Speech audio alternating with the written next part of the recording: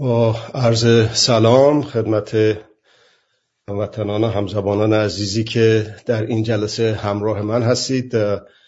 خیلی ممنون هستم از سوالاتی که فرستادید، خیلی ممنون هستم از مشارکتتون در این گفتگوها. خیلی رضایت بخش بوده همکاری عزیزان در این کنش. عرضم به خدمت شما امروز 13 دی ماه 1400 برابر با 3 ژانویه 2022 هستش. اولین برنامه‌مون رو توی سال جدید میلادی داریم در خدمت شما عزیزان به گفتگو میشینیم. چیزی که الان خیلی داغ شده قضیه مسئله این کووید 19 و این نوع جدیدش هستش که در دنیا داره سویه غالب میشه. یه توضیحات کوچولویی رو شروع میکنم الان به گفتن و بر اساس سوال و جواب هایی که پیش میاد میتونیم ادامه بدیم به این بحث. اطلاعات جدیدی که در این کووید 19 بخوایم حالا البته بیشتری خود بریم عقب‌تر، کووید 19 اون 19ش مربوط به سال 2019 هستش که در دسامبر سال 2019 این تشخیص داده شد، تعریف شد در ووهان چین و از اون به بعد به سرعت تمام دنیا رو گرفت. پاندمی بهش میگن یا دنیاگیری بهش میگن، یعنی در تمام دنیا به درجات مختلف این دیده میشه. عرضم به خدمت شما یه ویروس هست، باکتری نیست، یک ویروس هست. ویروسی هستش که در دستگاه تنفسی محل اصلی کارش هست، دستگاه تنفسی فوقانی، ولی در دستگاه تنفسی تحتانی هم میتونه بره و وقتی که اونجا بره خیلی شدیدتر میشه داستان، بیماری خیلی وخیمتر میشه و مرگ و میر زیادتر.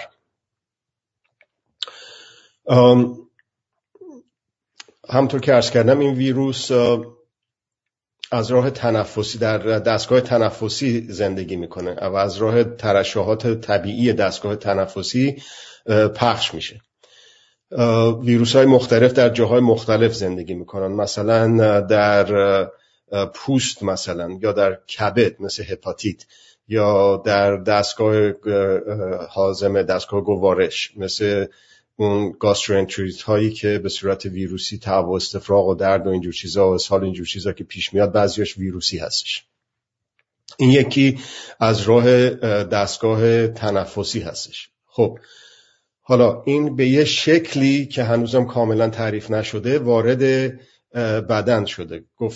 گفته شد که در همون ووهان از خفاش یا موجودات دیگه که در بدن اونها به صورت طبیعی وجود داشته به یه شکلی منتقل شده به انسان و ویروس های دستگاه تنفسی هم راه انتقالشون خیلی راحت تر هستش تا هر چیز دیگه. مثلا از جمله مثلا ویروس هپاتیت حتما بایستی که خونی چیزی باشه که تزریق بشه یا سوزن آلوده باشه و اینا، ولی تنفس خب همه دارن نفس میکشن دیگه، اونو نمیشه به اصطلاح محدودیت‌هاش مشکل هستش. حتی دستگاه گوارش آلودگی‌هاش اون مشکلی نیست. چرا؟ به این دلیل که به طور طبیعی در دستگاه تنفسی انسان چه فوقانی چه تحتانی، فوقانی یا تحتانی از همین دهان و بینی و حلق شروع میشه به نای تا اون به اصطلاح نایچه های اصلی تا برسه به نسج عرضم به خدمت شما ریه ها، جگر سفید یا شش. اینا یه ترشحات طبیعی دارن که به طور معمول ترشح میشه و این ویروس توی اون سلول هایی که سطح دستگاه تنفسی رو میپوشونه میره اون تو و اونجا تکثیر میشه. ویروس خودش به تنهایی نمیتونه زنده بمونه و احتیاج داره که یک موجود زنده دیگه ای رو پیدا بکنه و بره انگل اون بشه. این موجود زنده میتونه انسان باشه یا میتونه حیوان باشه یا حتی میتونه گیاه باشه و حتی میتونه تکیافته ها باشن، مثلا حتی آمیبوتک یاخته ها باشن. حتما لازم نیست یه موجود پیچیده کامپلکس مثل انسان و گیاه و عرشبت که حیوان باشه. بعد وقتی که پیدا کرد یه میزبان رو تو بدن اون وارد شد، اون وقت اونجا شروع میکنه به تکثیر و در حال تکثیر یک تغییرات ژنتیکی هم توش پیدا میشه. در انسان هم پیدا میشه که مثلا چشم آبی یهو پیدا میشه در یک خانواده‌ای که سابقه نداشته یا اینجور مسائل. اون وقت اون تغییرات ژنتیکی که توش پیدا میشه میتونه باعث بشه که اون سیر طبیعیش، عمر طبیعیش در بدن انسان در طبیعت اصلا یه جوری دیگه تعریف بشه، یه شکلای دیگه بشه. خب اون سارس-کوو-2 اسم ویروسش هست که بیماری تنفسی حاد شدید، این سرواژه هاش هست تو اون مقاله‌ای که حالا میذارم لینکشو توی پستی که مربوط به این عرایزم میشه، دیگه وقت جلسه رو نمیگیرم. اون اسم ویروسش هست سارس-کوو-2 و اسم بیماریش هست کووید 19 با توضیحاتی که دادم. خب حالا وقتی که یک شخص آلوده شد با به اصطلاح انتقال ترشحات تنفسیش که اونم باز توضیح دادم، این موجود رو منتقل میکنه به یک میزبان دیگه. حالا اون ترشحات چجوری میان بیرون؟ یا به صورت سرفه هست که یه مرتبه به صورت جهش یه مقدار زیادی از به اصطلاح اون ترشحات رو میندازه بیرون. اون حتی دیده میشه وقتی که یکی سرفه میکنه یا عطسه مثلا میکنه، دیده میشه که به اصطلاح اون ترشحات، اون قطرات در هوا پخش میشه. ولی فقط به اون شکل قابل رؤیت با چشم غیر مسلح نیستش که این ترشحات در هوا پخش میشه. با نفس کشیدن معمولی، حتی حرف زدن که هیچی، حتی با نفس کشیدن معمولی هم تو اون بخار، وقتی که مثلا هوا سرد هست میبینید که بخار از بینی و دهان آدم موقع حرف زدن میاد بیرون. اون بخار باعث میشه که توش به اصطلاح قطرات بسیار ریزی هست که اون قطرات ریز حاوی این ویروس هست و این ویروس وقتی که توی هوا منتشر میشه، اگر که در 2-3 متری اون شخصی که به اصطلاح آلوده هست یک کسی نفس بکشه، اون قطرات وارد دستگاه تنفسی اون شخص میشه و باز دوباره این سیر همینجوری شروع میکنه به چرخیدن به این شکل که دوباره اون ویروس میره توی سلولهای دستگاه تنفسی اون شخص جدید و اونجا تکثیر پیدا میکنه و باعث صدمه میشه به اون به اصطلاح میزبان جدیدی که اونجا هست و آلوده شده. خب حالا وقتی که میره توی یک بدن جدید چی میشه؟ یه طیف وسیعی داره. یا میتونه اون شخصی که آلوده شده از پا درآد اصلا، انقدر شدید باشه، انقدر کشنده باشه که اون شخص مریض بشه و دچار نارسایی‌های تنفسی بشه و به اصطلاح از بین بره، دچار به اصطلاح یه سینه پهلو یا نمونیای شدید میشه به علت ویروس و از بین میره. و این سینه پهلوها معمولا تو دستگاه تنفسی تحتانی هست، توی به اصطلاح خود نسج ریه هست. این یه طرف قضیه است که مریض میمیره، از بین میره. یه طرف دیگه قضیه این به این شکل هستش که اون ویروس میره توی سلولهای بدن شخص جدید، ولی اون شخص جدید هیچ علائم بالینی از خودش بروز نمیده. اینجا قضیه رو مشکل میکنه.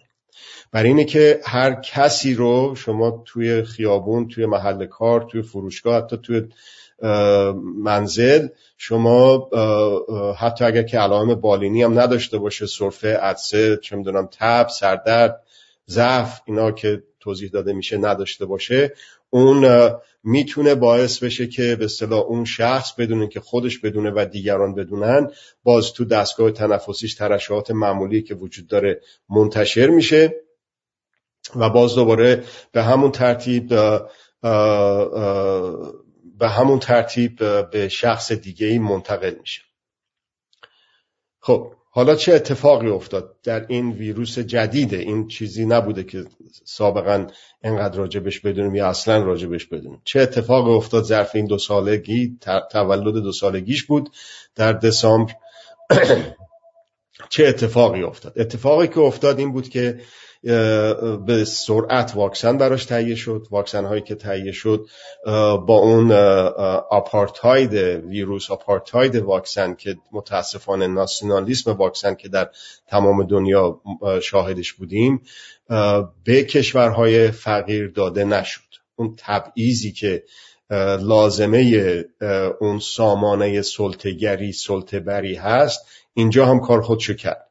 اون وقت چطور شد؟ حالا بیایم همین جدیدتر رو راجبش صحبت کنیم. مثلا توی هند اون میوتاسیون یا جهش های ژنتیکی که توی ویروس پیش اومد باعث شد که نوع دلتا اسمشو گذاشتن پیدا بشه و بعد از اون هم جهش های دیگه که توش پیش اومد توی آفریقای جنوبی نوع اومیکرون درست شد. این ویروس رو اول به اسم اون کشوری که پیدا میشد توش به اصطلاح نامگذاری میکردن، مثلا ویروس چینی، ویروس هندی، حالا ویروس آفریقای جنوبی. ولی اشکالی که پیش اومد به خصوص در این امریکای با جامعه خشنی که وجود داره، کسانی که معلوم بود هندیان یا کسانی که معلوم بود چینیان، اون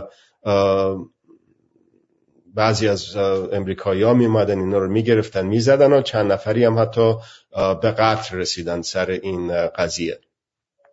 اون وقت سازمان بهداشت جهانی WHO اسم این رو از به اصطلاح حروف الفبای لاتین استفاده کرد و این آخری رو مال آفریقای جنوبی رو بهش میگن اومیکرون. اون ما قبل اونم مال هند بود، هم تو عرض کردم دلتا. خب حالا اتفاقی که افتاد که بسیار عبرت آموز هستش، اون هستش که ویروس دلتا در هندوستان در واکسن نزده ها پیدا شد. ویروس اومیکرون در آفریقای جنوبی در واکسن نزده ها پیدا شد. همون اوایل کار اون شخصی که مسئول هستش توی سازمان ملل، تو WHO، اینا به شکل‌های مختلف، به عبارات مختلف اومدن اعلام کردن این واقعیت بدیهی رو در علم طب و طبابت و ویروس شناسی که اگر که تا وقتی که همه در دنیا مصون نشوند این ویروس از بین نمیره و از شر این بیماری کووید 19 نمیتونیم خلاص بشیم. ولی دیدیم که با اون تبعیض هایی که به اصطلاح وجود داره، یک جامعه‌ای مثلا اسرائیل 4میش هم شروع کرده بودن بزنن بعد از اینه که 3میشو بزنن، در حالی که در قسمت‌های بسیاری از دنیا می‌دیدیم که حتی اولیش هم نزدن. حالا جای دورم لازم نیست بریم، یه خود اونورتر توی فلسطین. خب حالا معلوم شد که اونی که 4 واکسن بزنه، حالا اونو متوقف کردن یا نکردن بحث جداست، ولی اونی که حالا 3 واکسن بزنه که در بسیاری از جاهای دنیا زده شده ولی همسایش هیچی نزده باشه، باز اون همسایه میتونه این ویروس رو توی بدنش داشته باشه و وقتی که اون رو گرفت بهش مبتلا شد، یه سویه‌ای تو بدنش، یک نوعی از اون ویروس تو بدنش پیدا بشه که جهش کرده باشه و به اون واکسنی که 3 زده یا 30 حتی بزنه، اون میتونه مقاوم باشه و اون واکسنایی که به اصطلاح با این زحمت و با این حدت و شدت که درست شده مصرف شده، اونا باز دوباره بی اثر میشه. در نتیجه اون خیلی جالبه که این سلطه‌گران در مورد به اصطلاح تبعیضی که در سراسر دنیا متاسفانه اعمال میکنن به کشورهای سلطه‌بر، به مردم سلطه‌بر، توضیح هم میکنن که این به هر حال مثل قضیه انتخاب طبیعی داروین هستش که ما زور داریم، قدرت داریم، پول داریم، اسلحه داریم، اونام ندارن. هر کی داره راز بقا به این شکل هستش که اونایی که دارن باقی میمونن، اونایی که ندارن از بین میرن. در مورد واکسن هم همینجور، ما که داریم پول داریم، تحقیق داریم، تحقیقات داریم، دانشگاه داریم، درست میکنیم برای خودمون، به کسی هم نمیدیم. اونا هم که ندارن خب انتخاب طبیعیه و از بین برن، چه اشکال داره. ولی میبینیم که نه، این تبعیض واکسن، این آپارتاید واکسن چطور میاد دامن خودشونم میگیره و گرفته و امیدواریم که این یک زنگ خطری باشه، یه بیدارباشی باشه واسه بشریت که یک جور دیگه‌ای بتونن به اصطلاح این رفتارها و این رابطه‌های بین کشورهای مختلف رو بشه به اصطلاح به شکل‌های دیگه‌ای مدیریت کرد.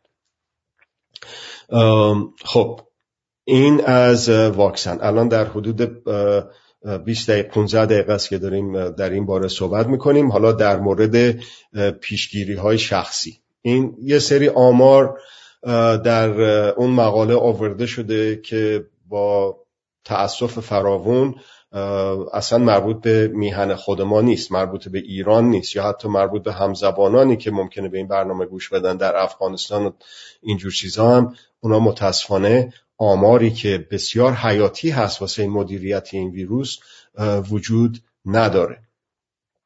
خب اون وقت چطور میشه؟ در نتیجه نمیشه اونجوری که باید و شاید مدیریت کرد اینا. ولی حالا به هر حال ما تونستیم یه جوری از خودمون نگهداری بکنیم. همینجا لازم میدونم به همکاران عزیزم، نه فقط پزشکان، نه فقط پرستارا، تمام کسانی که در امر مدیریت ویروس به یه شکلی نقش آفرین هستن، از اون کسی که به اصطلاح دم در یه مریض خونه شغلش هست که بیسته اونجا کار بکنه، از اونی که عرض شود که ممکنه که به اصطلاح به نظافت مریض خونه شغلش هست که انجام بده، از اون پرستار، از اون مسئول آزمایشگاه، عکس برداری تا دکترش بگیر.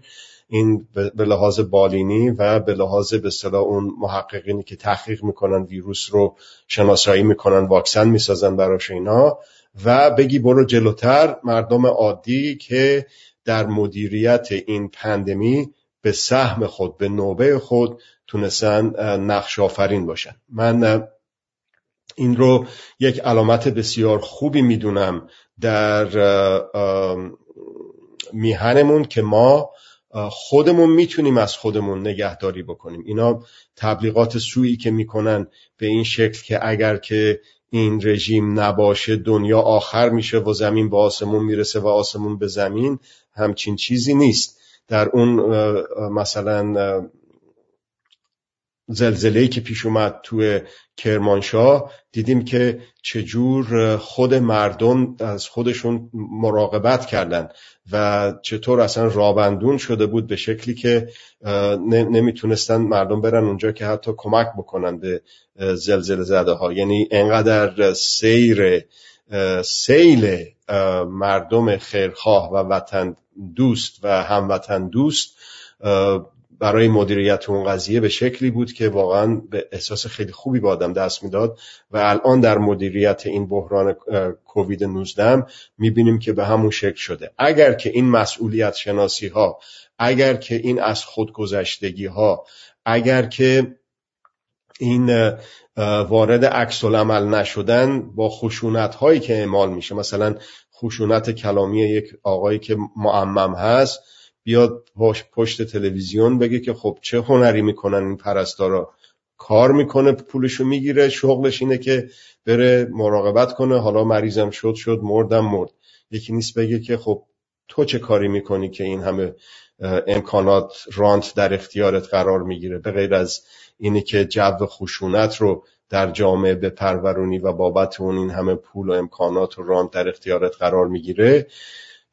اینم به حال یه سوالی است که اینجا به ذهن آدم میرسه. ولی برگردیم به همون پرستارای عزیز، دکترهای عزیز، راننده آمبولانس، آزمایشگاهچی و عرض شود که بقیه کسانی که به اصطلاح در مدیریت این کووید، چه به لحاظ شغلی چه به لحاظ یه شهروند مسئول بودن، دارن به اصطلاح واقعا با ابتکارات و خلاقیت‌های خودشون کمک میکنن، این واقعا جای تحسین داره و جای خوشحالی داره که ما چطور میتونیم خودمون تدبیر امورات کلان و خوردمون رو به اصطلاح به عهده بگیریم و اگر که به خاطر این رژیم نبود ما مسلماً سرنوشتمون به این شکلی که هست نمیشد و مسلماً با رفتن این رژیم ما میتونیم که برای خودمون سرنوشت‌های خوب و خوبتری رو بسازیم. خب بازم تشکر میکنم از کسانی که همکارانم و بقیه کسانی که در این قضیه از به اصطلاح جون خودشون مایه میذارن. برگردم به مدیریت این ویروس، این پیشگیری ها رو گفتم، این دانستن اینه که این از راه تنفسی منتشر میشه و دریافت میشه گفتم. خب حالا در عمل چه کار باید کرد؟ در عمل اولا تا اونجایی که ممکنه بایستی که فاصله گیری های اجتماعی رو رعایت کرد. اینه که واکسن زدید یا نزدید، اینه که یه بار دو بار یکی از همکاران عزیز من که متخصص این کارم هست خودش 3 بار به خاطر اینه که خیلی در تماس بود با بیمارانی که به اصطلاح این ناراحتی دارن 3 بارم گرفت. واکسن زدن و نزدن 100% شما رو محافظت نمیکنه از این ویروس، ولی کاری که میکنه باعث میشه که اکثریت قریب به اتفاق کسانی که واکسن زدن بیماری سختی رو بروز نمیدن. تلفاتی که الان مثلا تو همین مریضخونه خود ما و تو جاهای دیگه هم که آمارهاشو میدن، اکثریت کسانی که بستری میشن شاید مثلا حدود 70% الان به اون حد رسیده و شاید بیشتر کسانی هستن که واکسن نزدن، ایمنی ندارن. این تو بخش‌های معمولیه و اون تو بخش‌های مراقبت‌های ویژه بیش از 90% که کارشون به اصطلاح ICU و مراقبت‌های ویژه و اینه که با دستگاه تنفسی بذارنشون رو ماشین‌های تنفسی و تو کمای مصنوعی ببرنشون. اونا کسانی هستن که ایمنی ندارن، واکسن نزدن قبلا. خب در نتیجه مصرف این نقاب‌ها، ماسک‌ها مهم هست که اون ترشحات تنفسی که از دهان و بینی آدم میاد بیرون رو منتشر نکنه. 2 جور هست، یه ماسک‌های معمولی هست، یکم ماسک‌های تخصصی، روبند، نقاب، ماسک، حالا هر جوری که شما متوجه عرض من میشید. ببینید اینا یک الیاف مصنوعی خاصی داره که مثلا تو اتاق عمل یا تو مریضخونه ها ازش استفاده میشد، به شکلی که از توش تنفس که میکنید اون ترشحات خارج نمیشه. به این ترتیب که مثلا در اتاقهایی که آزمایش میکنن وقتی که این ماسک زده میشه اون شخص رو با دوربینای مشخصی فیلم برداری میکنن، بهش میگن که سرفه بکنه یا عطسه میکنه یا حرف میزنه یا سوت میزنه یا تنفس میکنه که ببینن توی هوا این ذرات میکروسکوپی چجوری با اون دوربینای مخصوص چجوری پخش میشه. و در نتیجه با این کار تونستن چنین روبندهای، ماسکهایی رو درست بکنن.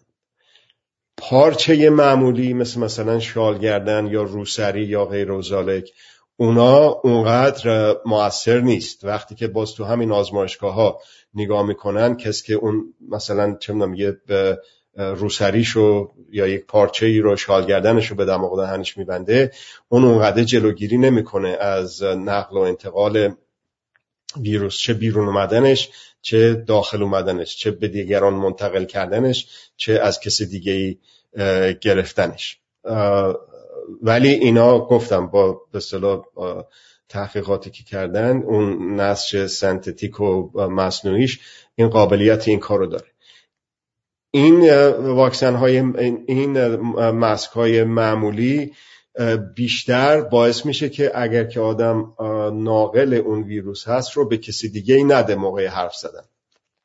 و وقتی که شما این رو درست استفاده میکنید، این بالاش هم به این ترتیب ببندید، این تنفس تو همین جا بسته میشه، نمیره جلوتر از اون. یه مقداری از این لاها میاد بیرون، ولی به اون ترتیب که مثلا 2 متر 3 متر پخش بشه در فضا انجام نمیشه. همینجا بگم اینو باید اینجا گذاشت. اینجا ماسک کار نمیکنه، شما نفس میکشید و میره توی بینیتون و از بینیتون خارج میشه. قطعا اینجام کار نمیکنه و متاسفانه میبینیم که بعضیا به این شکل مصرفش میکنن. یه چیزی دیگه هم که هست این که وقتی که این ماسک رو میزنید، اون هوایی که تنفس میکنید این میاد اینجا و ویروس ها اینجا جمع میشه. میبینید که بعضی اینجوری میکنن، این دست آلوده میشه، اینجوری میکنن، بعد اینجوری میکنن. این با نزدن این ماسک کاری نداره، فرقی نداره. در نتیجه این خیلی چیز ساده ایه. این آلوده است، نباید دست بهش زد و بعد به سر و چشممون بزنیم، اون دچار آلودگی خواهیم شد. بعد وقت این از راه نفس کشیدن، همینجور که الان من دارم نفس میکشم، این صفحه تلویزیون، صفحه کامپیوترم که جلوم هست، این بخار تنفسیم اون الان آلوده است. اگه من ویروس داشته باشم، یه کسی به این صفحه تلویزیون من دست بزنه و بعد دستشو به صورتش بزنه، به دماغ و دهن و چشمش بزنه، برای اینکه چشم هم اون ترشحات اشک و اینا با اون کانال هایی که داره میره تو حلق آدم. در نتیجه اصلا از گردن به بالا رو بایستی که مواظب شد که به اصطلاح آلوده نشه.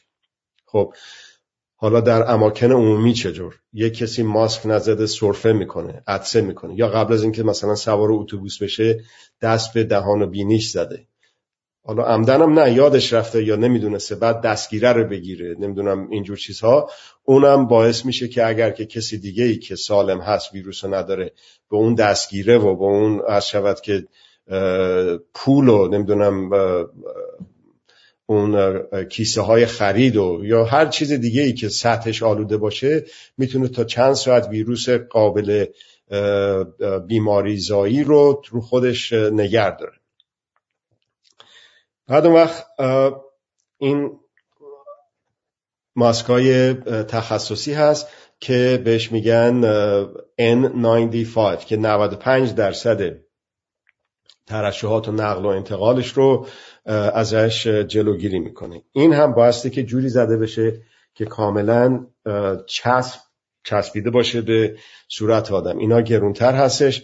معمولا کاری که میشه این رو در زیر و این رو در رو میزنن. الان تو بعضی از مدارس اروپا دیدم که این رو بخشنامه کردن که انجام بشه. بعد اینی که رو میزنن چون ارزونتره، اونو بایستی که اینجوری بدون که دست بهش بزنید بردارید بنزینش دور. بعد اون وقت از اینی که اون زیر هست و گرونتر هست و کمیابتر ممکنه باشه، میشه بیشتر به اصطلاح استفاده کرد و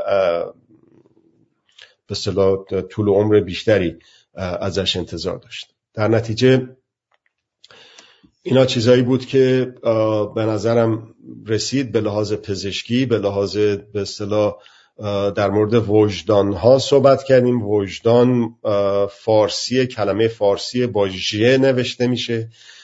وجدان معرب وجدان هستش. اگر که توجه کرده باشید بسیاری از فارسی زبانان وقتی که میخوان این کلمه رو، این واژه رو تلفظ کنن، حتی اگر که ندونن که ریشش فارسی و با ژ هست، اکثرا نمیگن وجدان، میگن وجدان. اینو همینجوری اگر که دقت بکنید میبینید که این بسیار شایع هست. خوبم هست. یه کلمه فارسی ریشه کردی داره و معربش شده وجدان، چون ژ نیستش تو عربی. معنیش هم اینه که وجد به معنی خود، دانم یعنی دانستن، یعنی که آگاه باشی از خودت، از درون خودت، که آگاهی داشته باشی و این بس داده شده آگاهی از درون عرض شود که بقیه، حالا بقیه افراد دیگه و جامعه. حالا وجدان ها رو به شکل‌های مختلف به اصطلاح میشه تقسیم بندی کرد که در یک شمایی که در اون مقاله گذاشتم و این زیر هم میذارم، اون میتونه خیلی به اصطلاح کمک کننده باشه. اون رو اگر که بتونم یادم بمونه الان سعی میکنم که یادم بمونه و بذارم تو همین این عرض شود که تلگرامی که داریم صحبت میکنیم. وجدانهای علمی یا عرضم به خدمت شما تاریخی یا وجدان اخلاقی، ما الان سعی کردیم که وجدان علمی جامعه رو، مخاطبین خودمون رو تقویت بکنیم و با تقویت کردن این وجدان علمی هستش که وجدان عمومی یک فرد تقویت میشه و با قنای وجدان عمومی یک فرد، اون فرد میتونه عملکردش رو به اصطلاح بهتر بکنه، برای اینی که از خودش مواظبت بکنه، تدبیر امور خودش رو به درستی انجام بده و تدبیر امور حلقه نزدیک خودش و خانواده، دوستان، همکاران و به تبع اون این دایره بزرگتر و بزرگتر میشه، تدبیر امور عرضم به خدمت شما جامعه و ملت و منطقه و چه بسا که دنیا و چرا که نه. از یک انسان شروع میشه، از خود ما شروع میشه و اگر که این مسئولیت رو بر خود بشناسیم، اون وقت دنیا یک دنیای دیگه ای میشه. خب حالا من اینجا عرایزم رو تموم میکنم. وجدان احساسی رم یه اشاره‌ای بکنم بهش که در مرکز این وجدانهای دیگه قرار میگیره. الان مثلا در مورد اینه که واکسن بزنیم یا نزنیم، میبینیم که بعضی وقتا با مخدوش بودن وجدان علمی، با مخدوش بودن وجدان عرض شود که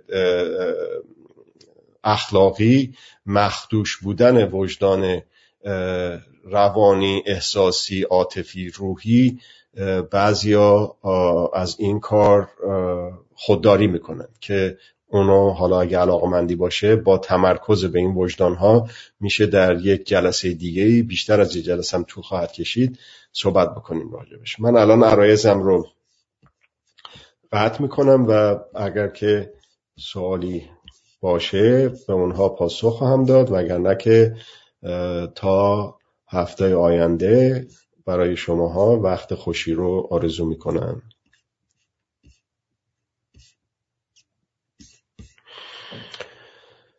خب یک سوال که آمده، نقش عدم وجود فرهنگ حقوندی رو در گسترش این پاندمیک چه میدونید؟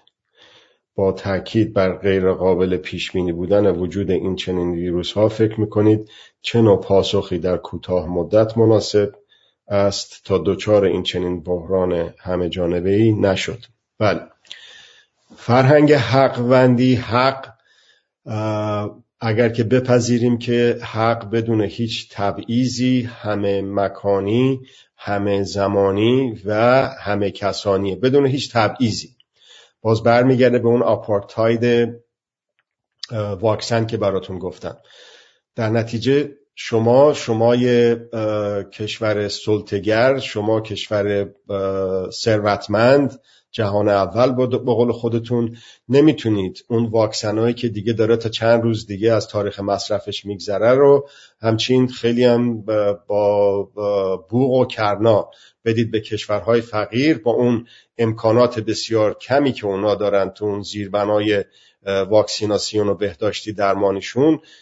حتی اگرم که تو کشور خودتون بود اون واکسنا رو با اون تاریخ مصرف بسیار کمش اونا هدر میرفت. الان تو نیجریه گفته که ما دیگه واکسن با تاریخ مصرف کم رو نمیپذیریم. یه چیزی هم درست شده به اسم کووکس که دنیا کشورهای ثروتمند پذیرفتن که به کشورهای فقیرتر و با کمتر امکانات کمک بکنن، این واکسن ها رو اهدا بکنن. ولی همطور که عرض کردم اینا رو متاسفانه اون تبعیض آمیز بودن رفتارشون باعث شده که، مثال نیجریه رو زدم، بیش از چند میلیون دوز واکسن رو توی اون فیلداتون به اصطلاح مکانهایی که آشغالهای شهرها رو خالی میکنن اونجا خالی کردن، با بولدوزر هم از روش رد شدن، فیلم هم گرفتن و گفتن که این حاتم بخشی ها رو لطفاً نکنید، اگر میخوایم واکسن بدین واکسن که پس فردا باطل میشه به ما ندید. بعدم بگید که خب تقصیر خودشونه که نمیرن به اصطلاح واکسناشون رو مصرف بکنن. در نتیجه این حق سلامتی، حق حیات، شما سوالتون بود فرهنگ حقوندی، یه چیزیه که نه تنها مربوط به مسائل به اصطلاح سیاسی هستش، بلکه در این جور چیزها هم، البته سیاست هم اگر که چجور تعریف بشه زیاد دور نیست از تدبیر و امور پزشکی، بهداشتی، درمانی. در نتیجه این جواب سوال شما رو میده. این فرهنگ حقوندی اون وقت در اشخاص، اون که کشورها هستش اون جای خود داره، ولی در افراد، در اشخاص هم مهمه و اون تشکرم رو تکرار میکنم از هموطنان عزیزی که به سهم خودشون، به نوبه خودشون با رعایت کردن ارزم به خدمت شما این چیزهای بهداشتی، فاصله‌گیری های اجتماعی، تمیز کردن دستشون با شستن و صابون و الکل و اینجور چیزها، با مصرف ماسک زدن و واکسن زدن و اینجور چیزها، این هم یک به اصطلاح حق حقوندی رو ادا کردن هستش از دید من.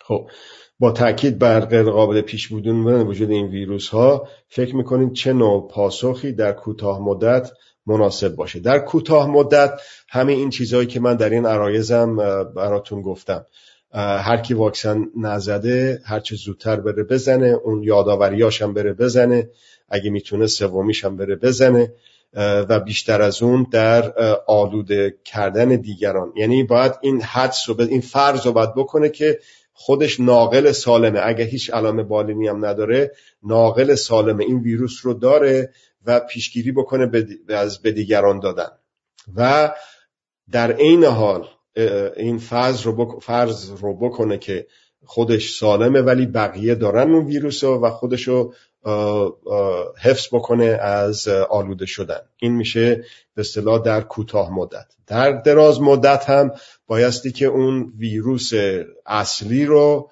بهش رسیدگی کرد، اون ویروس خشونت، ویروس قدرت، ویروس سلطه‌گری و سلطه‌بری هست، زندگی در موازنه وجودی هست. این رو قطعاً بیش از 1-2 جلسه لازم داره که بهش پرداخته بشه. یا مثلا یه چیزی دیگه باز به نظرم اومد، حقوندی، چرا حق یک ویروس شناس، یک اپیدمیولوژیست این باشه که مثلا 50-60-70 هزار دلار در سال بگیره، اون همه طولانی مجبور باشه که درس بخونه، توی یک آزمایشگاهی توی زیرزمینی بهش جا بدن که تحقیق بکنه، چه امکانات، چقدر سخت در اختیارش قرار بگیره، ولی چقدر مشکل داشته باشه واسه گذران امور خودش.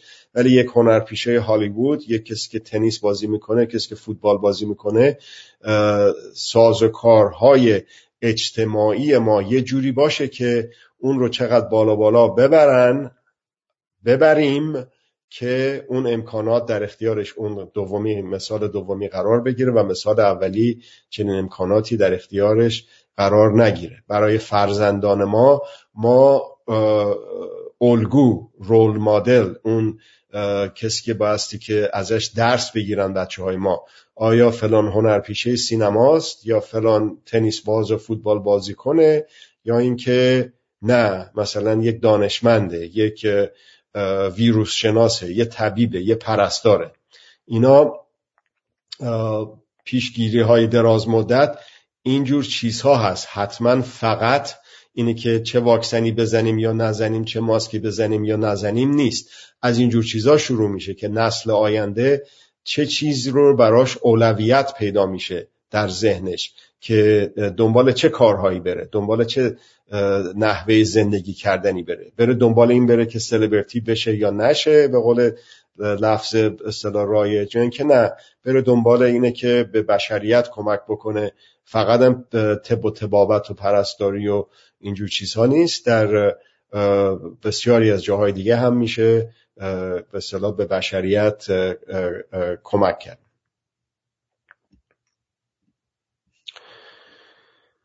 هر شود که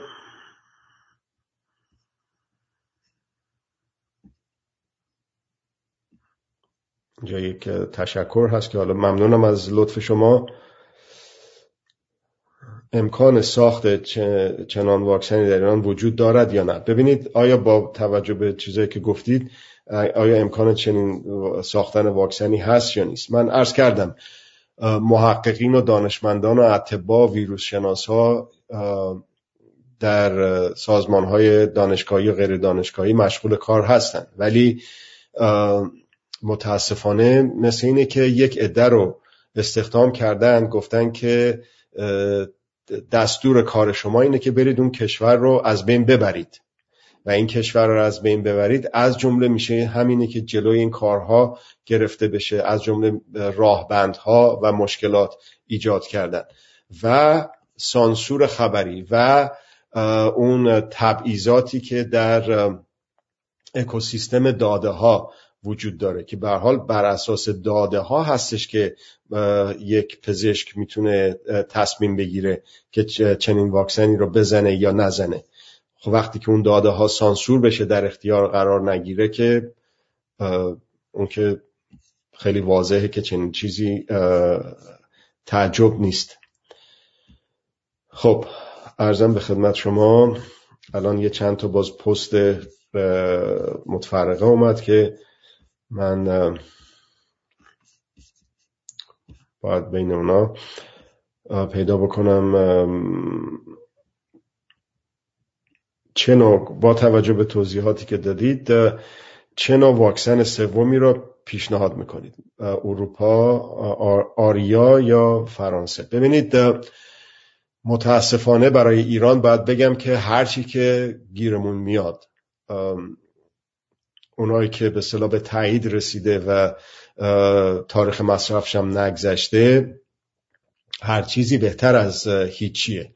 حالا برای یکی 80 85 90% ایجاد ایمنی تعریف شده تو تحقیقاتی که انجام شده. واسه یکیای دیگه مثلا اونایی که از چین یا روسیه میاد، اونا رو گفتن بیش از 60-70% مسئولیت زا است. در نتیجه متاسفانه باز تا این رژیم هست، سرنوشت ما بد و بدتر و باز هم بدتر خواهد شد. در ضمن اینی که باید از امکاناتی که الان در اختیارمون هست استفاده بکنیم، باید خیلی ساده، خیلی واضح، خیلی روشن به شما بگم، بایستی که دنبال یه راهی باشیم، هر کدوممون به سهم خودمون، به نوبه خودمون، که در براندازی این رژیم نقش آفرین باشیم. هرچه تعداد بیشتری از ما در براندازی این رژیم شرکت بکنیم، این براندازی خشونت زداتر میشه و این خشونت زداتریش باعث میشه که حتی اون قوای سرکوب دیگه نتونن به خودشون اجازه بدن که بیان تو خیابونا و اون کارهای کثیفو انجام بدن. عرضم به خدمت شما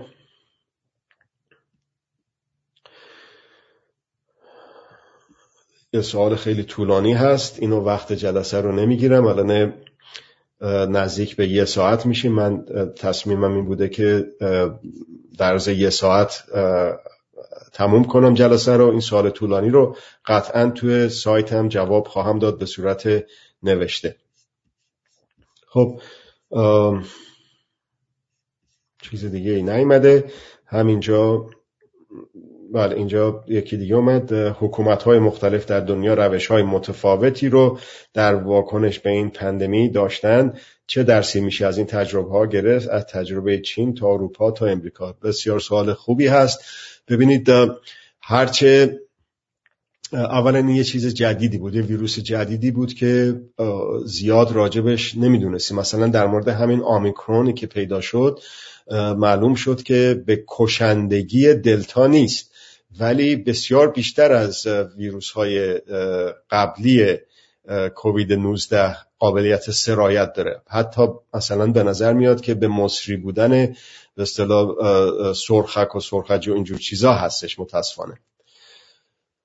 خب حالا چه درسی میشه گرفت؟ یه درسی رو در سطح شخصی و فردی میشه گرفت که همیشه مخاطب من افراد و اشخاص هستن، نه احزاب و گروه ها و تشکیلات، و به طریق اولا نه دولت ها و نه قدرت ها، چه قدرت های دولتی چه قدرت های غیر دولتی. و توصیه میکنم که این سوال رو در ذهنتون به همین شکل بپرورونید. در کشورهایی مثل کشور ما یا میتونیم خودمون اوضاع رو در دستمون بگیریم، تدبیر امور رو در دست بگیریم که من براتون توضیح دادم به لحاظ پزشکی چه کارهایی میشه کرد. قبلا هم گفته بودم، اینجا هم امروز مختصرا گفتم که وجدان علمی هر فردی و هر جمعی و هر جامعه‌ای افزایش پیدا بکنه و در نتیجه وجدان عمومی یک فرد یا وجدان همگانی یک جامعه بتونه کمک بکنه برای ساختن سرنوشت‌های خوب و خوبتر. این نقشی بود که من الان به فکرم رسید که اجرا کردم. شما شنونده اگر که طبیب نیستید، اگر که در کادر پزشکی نیستید، با رعایت کردن همین چیزهای ابتدایی میتونید جواب سوال این هموطن عزیز رو در خودتون پیدا بکنید. این مربوط به شخص خودت شما میشه و نزدیکانتون، ولی در جواب سوال شما در اون چه که مربوط به قدرت ها میشه، قدرت های دولتی و قدرت های غیر دولتی. ما میتونیم قدرت های دولتی و غیر دولتی رو مجبور بکنیم به اینه که از این تبعیض ها دوری بکنن، تبعیض زدایی بکنیم، اون آپارتاید واکسن رو باهاش مبارزه بکنیم. در این رسانه هایی که در اختیار هست میتونیم و باید خبررسانی بکنیم، اعتراض بکنیم، نامه بنویسیم به مسئولین بهداشتی درمانی کشوری که توش داریم زندگی میکنیم، چه در داخل ایران چه در خارج ایران. نامه بنویسیم به مثلا سازمان بهداشت جهانی، نامه بنویسیم به شرکت‌های ویروس سازی، داروسازی و منعشون بکنیم از این رفتارهای تبعیض‌آمیزی که هست. گفته شد که در حدود 100 تا کشور در دنیا دارای امکانات ساختن ویروس هستن به لحاظ مثلا آزمایشگاه و کارخونه و اینجور چیزا، و به راحتی میشه این تعداد رو بسیار بیشتر از این کرد با انتقال تکنولوژی، نه فقط با انتقال واکسن مجانی، اونا رو هم که داره تاریخ مصرفش دیگه پس فردا تموم میشه رو به اصطلاح بدیم به کشورهای فقیر، بلکه در همون منطقه دانش ساختن واکسن رو به اونها آموزش بدیم. حالا این رو یک شرکت داروسازی یا واکسن سازی که به اصطلاح به خرجش نمیره همچه حرفی رو، که مگر این که بهش فشار آورده بشه. برای شما یک مثالی میزنم و بعد از این مثال عرایزم رو قطع میکنم.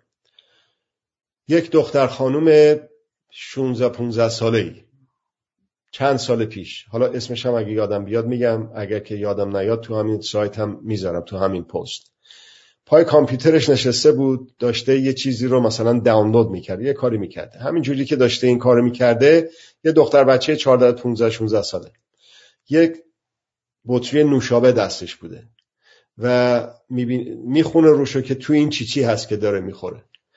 اینه که توش چی هست، یک ماده‌ای رو اسمشو میبینه که نمیدونه چیه، اونو جستجو میکنه تو موتورهای جستجوگر، میبینه که این یک ماده‌ای است که اضافه میکنن به نوشابه‌های غیر الکلی که در دسترس همه هست و زیادم مصرف میشه، مثلا پپسی و کوک و اینجور چیزا، که اونو اتحادیه اروپا ممنوع کرده اضافه کردنش رو به نوشابه‌های غیر الکلی، ولی تو امریکا داره مصرف میشه. همه این رو به چند تا از دوستاش تو فیسبوک و توییتر و اینستاگرام و اینجور چیزا فرستاد. همه این که به دست اون اشخاص رسید، باز دوباره اونا به صورت همجور شبکه‌ای به دوستانشون، به آشنایانشون، اونایی که مثلا با ایمیل کار میکنن، به لیست ایمیلشون فرستادن. بدون که بخوام وقت این جلسه رو بگیرم، در پایان همین از یک فردی که نه سن زیادی داره، نه به اصطلاح اکتیویست آنچنانی هست، بود حالا شده البته با این کاری که کرد، ولی تدبیر امور رو به دست گرفت با اطلاع رسانی، بدون اینکه دولت امریکا کارخونه پپسی کولا یا کوکاکولا رو مجبور بکنه. خود اون کارخونه های عظیم علیرغم اینی که سود خوبی می‌بردن با اضافه کردن این ماده به اصطلاح افزون کننده به نوشابه هاشون، خودشون به صورت داوطلبانه اینو حذف کردن. یه روش خیلی ساده است. این یه مثال از این مثالات، چندین نوع مثال میشه گذاشت. اون خانم گرتا ثونبرگ که مثلا توی چیز هست، تو هلند هست، اون چطور از یه دختر 12 ساله جلوی مجلس کشورش یه نفره تظاهرات رو شروع کرد، شده در مکان مناسب، در زمان مناسب، این شخص مناسب با ایستادگی و مقاومت رسوندتش به یک به اصطلاح جنبش دنیایی در مقابل آلودگی محیط زیست. در مورد تبعیض‌ها هم همین کارو ما میتونیم بکنیم، منتها باید بکنیم. اینطور هم نیستش که همه کسانی که پلاکارد دستشون میگیرن، تابلو دستشون میگیرن، میرن یه جایی بشن گرتا ثونبرگ. اصلا هدف اون نباید باشه. هدف همین اطلاع رسانی های کوچیک باید باشه. اون وقت اگر که در جای مناسب، مکان مناسب، زمان مناسب قرار بگیری، اون وقت اون اثرگذاری خانم گرتا ثونبرگ رو میتونه پیدا بکنه. مگه مصدق تنها آدم روی زمین بود یا در ایران بود که اونجور فکر میکرد؟ مصدق در مکان مناسب، در زمان مناسب قرار گرفت و تونست اونجور اثرگذار باشه در سرنوشت ایرانیان، در سرنوشت منطقه و در سرنوشت دنیا.